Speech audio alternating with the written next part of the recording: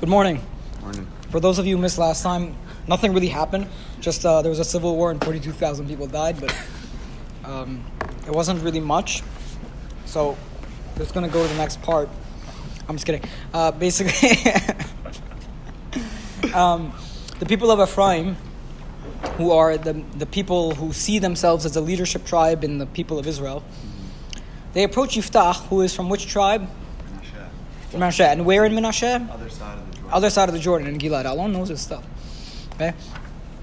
So they approach him and they say, why didn't you bring us into battle with you as you were fighting the Ammonite people? And they said, we're going to burn your house on fire. Pretty I find it to be Why a kind of like a... to come help? Don't they know that Well, there's huge suffering? if you remember, whenever he was rallying the people, he went to the cities of Menashe to rally the people. Yeah, but... So why didn't you come to our cities to rally our people? But when they were talking about it, was Bnei Israel suffered, right? Isn't Ephraim part of Bnei Israel? That's why I asked, how can you say the whole... We had this question before. Because if they all The suffered, Navi will say, and Bnei Israel were in a difficult situation when it's... Just one. It could be a localized issue still, and it will say Bnei Israel were in a difficult position. Now, Yiftach, when did this happen before? When did Ephraim come and complain about battle, about you not telling us about the battle? Was it Ehud? No, it was Gidon. When they conquered Orev and Ze'ev, the princes of Midian, what happened is Gidon routed the main army, but then the princes got away, and he sent Ephraim to go catch him. And Ephraim said, "Why didn't you tell us to come to the main battle?" And then he says, "What you guys did was better than thing." He says, "Tov orlelot Ephraim betzir Menashe," or something like that. And that was amazing because what did Gidon do by doing that? He lifted them up. He made them feel good about themselves, and he brought peace. They calmed down. But Yiftach is cut from a different cloth. He is imagine the mob boss. He's not as sensitive to the feelings of the people.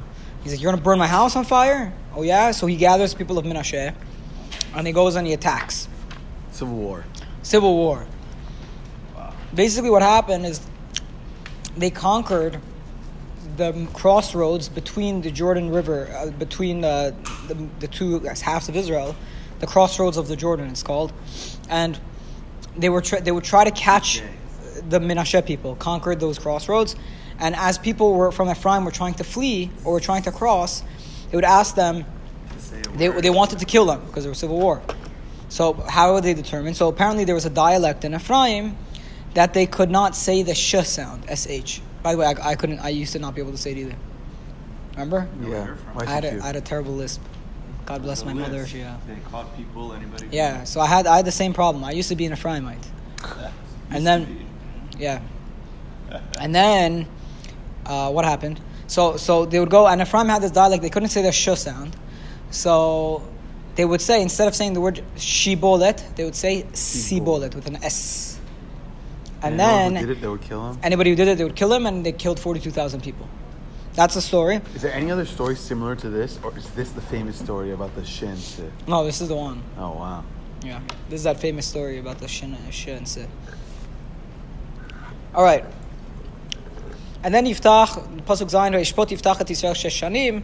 He judged Israel for 6 years. Vayamot Yiftach ha-Giladi vayikaber be'arei Gilad. And he died, and he was buried in the cities of Gilad.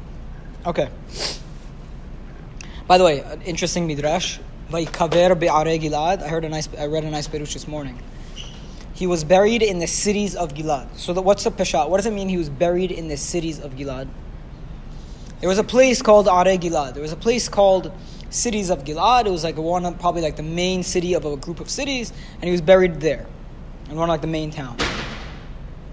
But if you want to read into it more, you could find a question. What would the question be? And he was buried in the cities of Gilad. Scatter his ashes everywhere. Right, how are you buried in more than one city? Mm-hmm. So the Chachamim say he developed a sickness, and Gilad, as he was walking from city to city, he was losing limbs. His limbs were just dropping off. Until he died. Yeah, it is gross. Until he died with limbs scattered in multiple cities. Very curious midrash. Or what do you think it means? You think that's peshat, that his limbs just dropped off? No, it probably means something. What I read this morning is that it could mean that Yiftach was responsible for the scattering or the separation of Bnei Israel. He caused more internal strife than he caused unity. So his body was scattered all over the place. So I have a weird question. That was by Rabbi Michael Hatton in his book by Maggid Publishers. Ephraim lost this civil war. Yeah. But if Yiftach was in the wrong, why would it go that way? If Yiftach was I think both sides were wrong. Both sides had a problem. But why? Ephraim had an ego problem, and Yiftach, the problem is, Yiftach probably had a bigger ego problem. Especially because he was kicked out of his house as a child.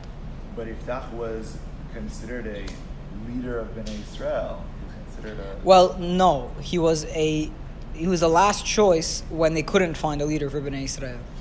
He was he was the choice that they had to choose because they couldn't find a leader. And one of his main qualities is that he's doing this because he's like... First of all, whenever they enthroned him, they made him the leader of Menashe. It was the elders of Menashe who got together, no? Let's just look at it quickly.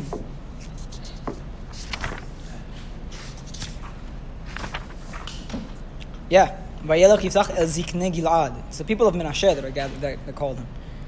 Meaning, if he's going to have any loyalty, he's probably not that to the extent that he has loyalty for the whole people of Israel. It's loyalty first and foremost to Menashe. And if you affront Menashe, more so if you make an affront to Yiftach, to his ego, that's going to be a problem. Okay. Pasuk Chet, Vayishpot acharav. Now, who came after Yiftach? That's the end of the story of Yiftach.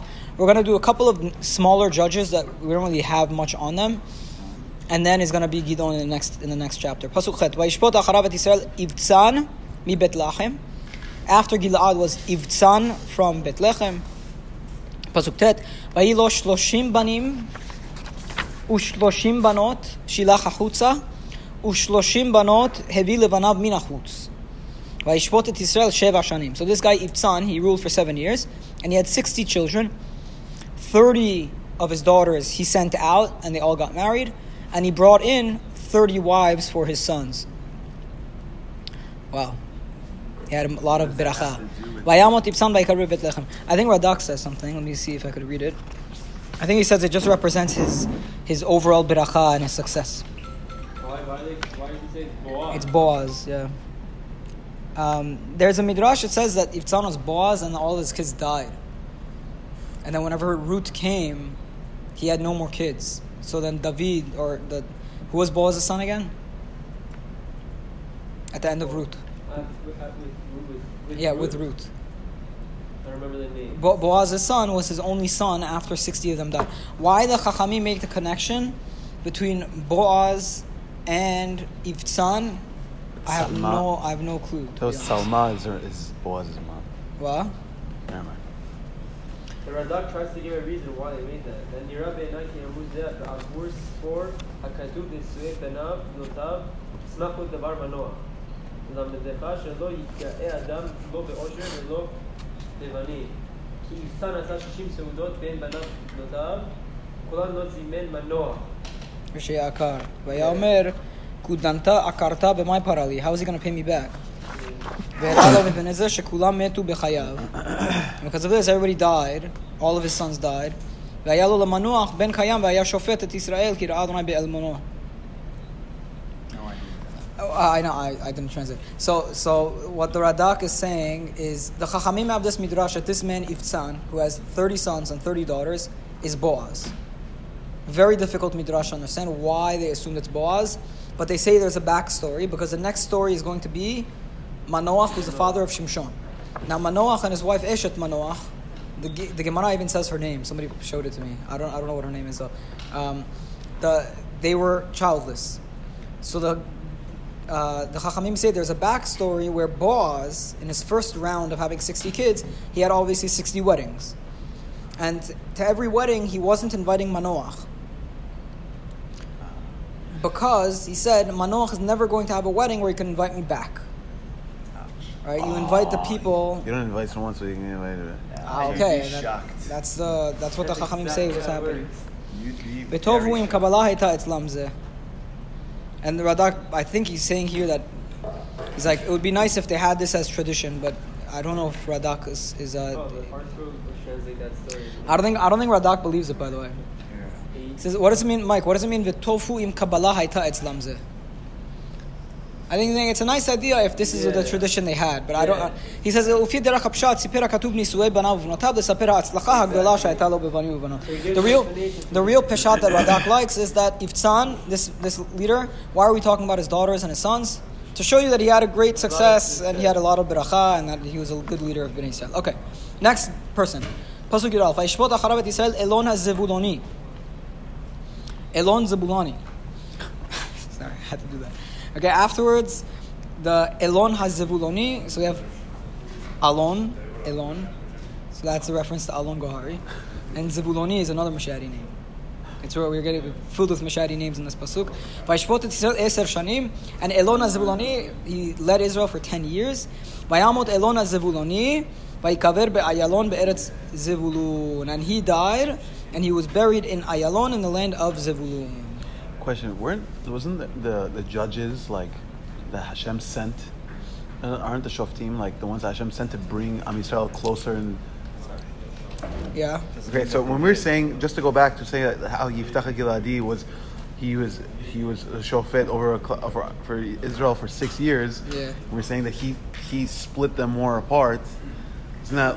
He's also the only person who made a promise and God spit it back in his face. At the end of the day, he maybe wasn't so good for the unification of Bnei Israel like David HaMelech, but he did fight off the enemies and kept relative peace. I think that's, to that extent, you call him a shofet. Is he the perfect shofet? No. We're at the end of the book of Shofetim, and we've been seeing the deterioration, and that's part of the point. So that the shofet at the beginning was Otniel ben Kenaz, the greatest guy ever, and then by the end, You got guys like Yiftach Giladi. Exactly. Okay, last one. Vayishvot acharav et Yisrael Avdon ben Hillel apir Atoni.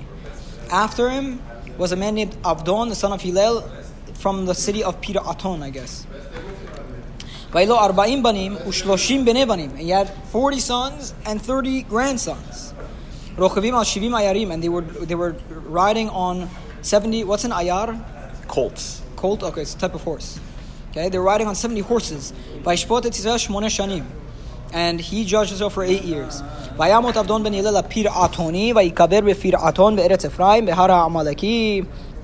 Then Avdon died, and he was buried in Pir Aton in the land of Ephraim behara Amaleki. That's interesting because just the fact that he's from Ephraim. They finally got their leader, because we've so far seen 2 from Menashe. Gidon and Yiftach, and even Abimelech, if you want to call him a leader. Okay, Pasuk Aleph of Yirgim, Vayosifu b'nei Yisrael asot hara b'nei Adonai. B'nei Yisrael did what was evil in the eyes of God. Vayitenem Adonai b'yad Pelishtim 40 shana, and he gave them to the hands of the Pelishtim for 40 years. Now, where did Ammon come from geographically? Southeast, no? Ammon came from the east, somewhere in the east. Where are the Pelishtim coming from? West. The west, from the coast. Technically. They were coastal people. So, who do you think, which tribe was on the coast that's going to have to deal with the Pelishtim?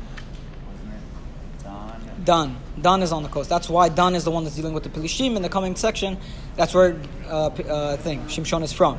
Okay, so it's good to know where the attacks are coming from. There could also be overlap. I mean, it could be that there was relative peace in the western half of Israel while the Ammonites were encroaching, and the Ammonites gets pushed back, and while they're still in the process of being pushed back, the Pelishtim already came. The Tanakh lays it out a little bit more orderly than that, but it could be that there is overlap between these things. And It had to have been. yeah, it probably is, exactly.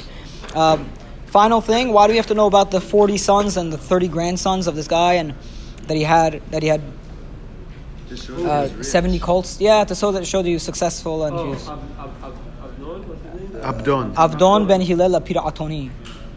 Yeah, that's probably the idea. Same as the first guy. Same as the Iftzan, right? To show his wealth and his relative success. Okay? Baruch Adonai L'olam. Amen ve'amen.